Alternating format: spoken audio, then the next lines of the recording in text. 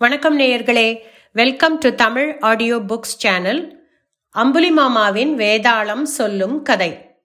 இன்னைக்கு நம்ம பார்க்க போற கதை வேதாளம் சொல்லும் கதை. வாசிப்பது சுஜாதா. சக்தியின் இயல்புகள். தன் முயற்சியில் சற்றும் மனம் தளராத விக்ரமன் மீண்டும் மரத்தின் மீதேறி அங்கு தொங்கும் ஒரு உடலை கீழே வீழ்த்தினான். பின்னர் கீழே இறங்கி அதனை சுமந்து கொண்டு மயானத்தை நோக்கி செல்கையில் அதனுள்ளிருந்த வேதாளம் எள்ளி நகைத்து, ஹோ ஹோ ஹோ, மன்னனே, உன்னை இந்த வேலையை செய்ய தூண்டியவர்கள் புகழ்வார்களோ அல்லது இகழ்வார்களோ, இது உனக்கே தெரியாதுதான். மக்களுக்கு ஒரு கருத்து உருவாவது பற்றி விளக்க ஒரு கதையை கூறுகிறேன், கவனமாக கேள் என கூறி கதை சொல்ல ஆரம்பித்தது. பல ஆயிரம் வருடங்களுக்கு முன்னால் கோதாவரி கரையிலுள்ள காட்டில் ஒரு ராட்சசி வசித்து வந்தாள். அவளுக்கு சிங்கமுகன் என்ற மகன் இருந்தான். அவன் பெரியவனானதும் அவனது தாய், சிங்கா, நான் என் வாழ்நாள் முழுவதையும் இந்த காட்டிலேயே கழித்து விட்டேன். மக்களை துன்புறுத்தவில்லை, அவர்களும் என் வழிக்கு வரவில்லை. இனி நான் போய் தனியாக தவம் இருந்து கைலாச பிராப்தி அடையப் போகிறேன். நீ மக்கள் வாழும் பகுதிக்கு போய் உன் வாழ்நாளை கழி என்றாள். சிங்கமுகனும் தன் தாய் கூறியபடியே அவள் தவம் செய்ய சென்றதும் காட்டிலிருந்து கிளம்பினான். ஒரு மலையின் பாறை மீதிருந்து அவன் சுற்றிலும் பார்த்தபோது சற்று தொலைவில் ஒரு நகரம் தெரிந்தது. அதில் மனிதர்கள் இருப்பதும் தெரிந்தது. தன் தாய் கூறியபடி தன் வாழ்க்கையை அந்த நகரில் நடத்தலாம் என்று எண்ணிக்கொண்டு சற்று தூரத்தில் உள்ள ஒரு குகைக்குள்ளே போய் இளைப்பாறினான். சிங்கனுக்கு அவனை அறியாமலேயே தூக்கமும் வந்துவிட்டது. சிங்கமுகன் மலைப்பாறை மீது நின்று கொண்டு சுற்றிலும் முற்றிலும் பார்த்ததை அந்த நகரின் வெளிப்புறத்தில் வேலை செய்து கொண்டிருந்த பலர் கண்டனர். அவர்கள், ஐயோ, ராட்சசன், ராட்சசன் என கூவிக்கொண்டே நகரினுள் ஓடினார்கள். நகரில் உள்ளவர்களும் தம் வீடுகளிலிருந்து வெளியே வந்து மலை மீது நின்று ராட்சசனை பார்த்தனர். அப்போது முதல் அந்த நகரில் ராட்சசனை பற்றிய பீதியே இருந்தது. அவன் எந்த நிமிடம் நகருள் நுழைந்து மக்களை கொன்று தின்னப் போகிறானோ என்று பயப்படலாயினர். ஆனால் 6 மாத காலம் ஆயிற்று. ராட்சசன் அந்த நகரத்திற்கு வரவே இல்லை. அதனால் இன்னும் கொஞ்சம் கொஞ்சமாக அந்நகர மக்களின் மனதில் இருந்த பயம் போகலாயிற்று. ராட்சசன் எங்கே போய்விட்டான் என்று மக்கள் எண்ணி தத்தம் வேலைகளில் ஈடுபட்டனர். ஆனாலும் சில சமயங்களில் ராட்சசன் திடீரென வந்து விடுவானோ என்ற பயமும் அவ்வூராருக்கு ஏற்பட்டு கொண்டிருந்தது. ஒரு சில வாலிபர்கள் கையிலுள்ள தடிகளுடன் இரும்பு உலக்கைகளுடன் மலை மீது ஏறி ராட்சசன் நின்ற பாறைக்கு சென்றார்கள்.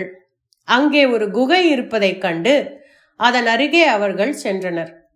அப்பொழுது உள்ளே இருந்து பலமான குரட்டை சத்தம் கேட்டது. உடனேயே அவர்கள் யாவரும் வந்த வழியே திரும்பி ஓடி ஊருக்குள் வந்துவிட்டார்கள். ஊராரிடம் அவர்கள், ராட்சசன் எங்கும் போய்விடவில்லை, அங்கே ஒரு குகைக்குள் தூங்கிக் கொண்டிருக்கிறான் என்றனர். அது கேட்டு மற்றவர்கள், அப்படியா?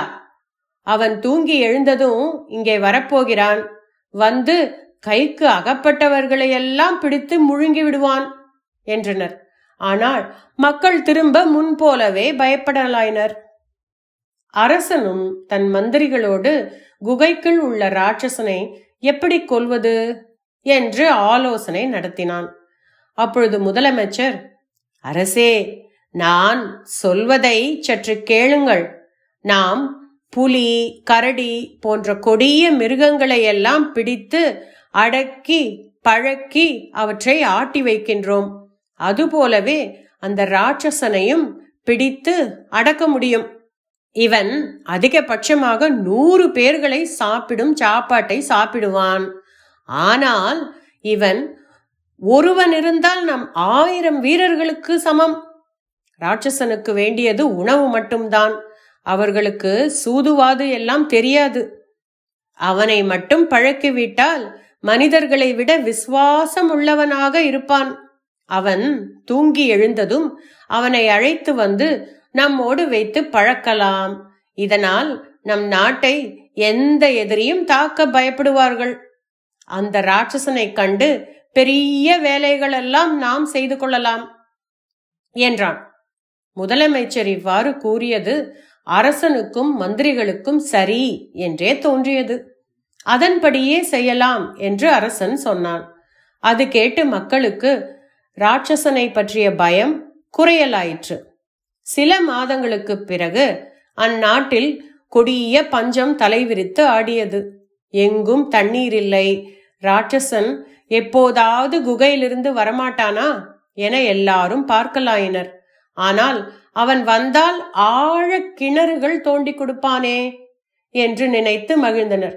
ஆனால் பஞ்சத்தில் மக்கள் வாட வாட நாட்டில் கொள்ளையும் திருட்டும் அதிகமாயிற்று. உணவு தானியங்களை கொள்ளைக்காரர்கள் கொள்ளையடிக்கலாயினர். அப்பொழுது ஊராரிடம் சிலர், சரி, இனியும் நாம் சும்மா இருக்கக்கூடாது, போய் நாம் அந்த ராட்சசனை எழுப்பி அழைத்து வரலாம் என்றனர். இதே சமயம் அந்நாட்டின் விரோதிகளான மன்னர்கள் படையெடுத்து வந்தனர். இது கண்டு சேனாதிபதி சில வீரர்களை அழைத்து கொண்டு ராட்சசன் தூங்கிக் கொண்டிருந்த குகைக்கு சென்றான். குகையிலிருந்து எந்தவிதமான சத்தமும் வரவில்லை.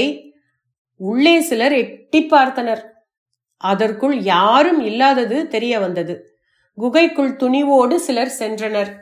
அங்கே ராட்சசன் இல்லை, எங்கேயோ போய்விட்டான். அந்த நகரம் எதிரிகள் வசமாகியது. நகர மக்களோ ராட்சசன் தம்மிடையே இருந்து உதவி செய்யாததற்காக அவனை திட்டினார்கள். வேதாளம் இந்த கதையை கூறி, மன்னனே, மக்கள் முதலில் ராட்சசனை நினைத்து பயப்பட்டார்கள், பின்னர் மகிழ்ந்தார்கள், முடிவில் திட்டினார்கள். இது ஏன்? அவர்களுக்கும் ராட்சசனுக்கும் என்ன உறவு?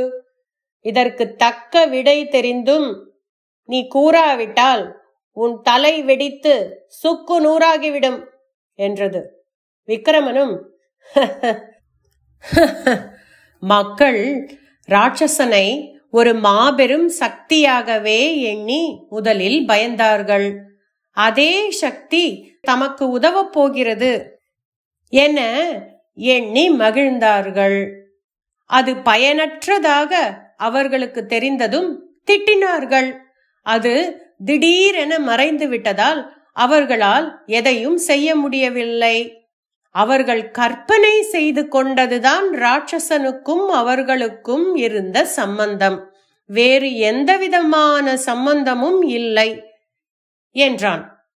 விக்கிரமனின் சரியான இந்த பதிலால் அவனது மௌனம் கலையவே அவன் சுமந்து வந்த உடலோடு வேதாளம் உயர கிளம்பி மீண்டும் முருங்க மரத்தில் ஏறிக்கொண்டது.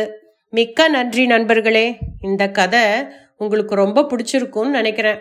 அதாவது நம்மளுடைய கற்பனா சக்தியால தான் ஒண்ணுமே இல்லாத ஒன்றை எவ்வளவு பெருசாக நம்ம நினைச்சுக்கிறோம், அதையே எவ்வளவு சிறுசாக நம்ம நினைச்சுக்கிறோம், ஒரே ஆப்ஜெக்ட அப்படிங்கிறது தான் இந்த கதையோட கருத்து. ரொம்ப பிடிச்சது எனக்கு இந்த கதையை கேட்டதுக்கு மிக்க நன்றி. தமிழ் ஆடியோ புக்ஸ் லைக் பண்ணுங்க, ஷேர் பண்ணுங்க, சப்ஸ்கிரைப் பண்ணுங்க.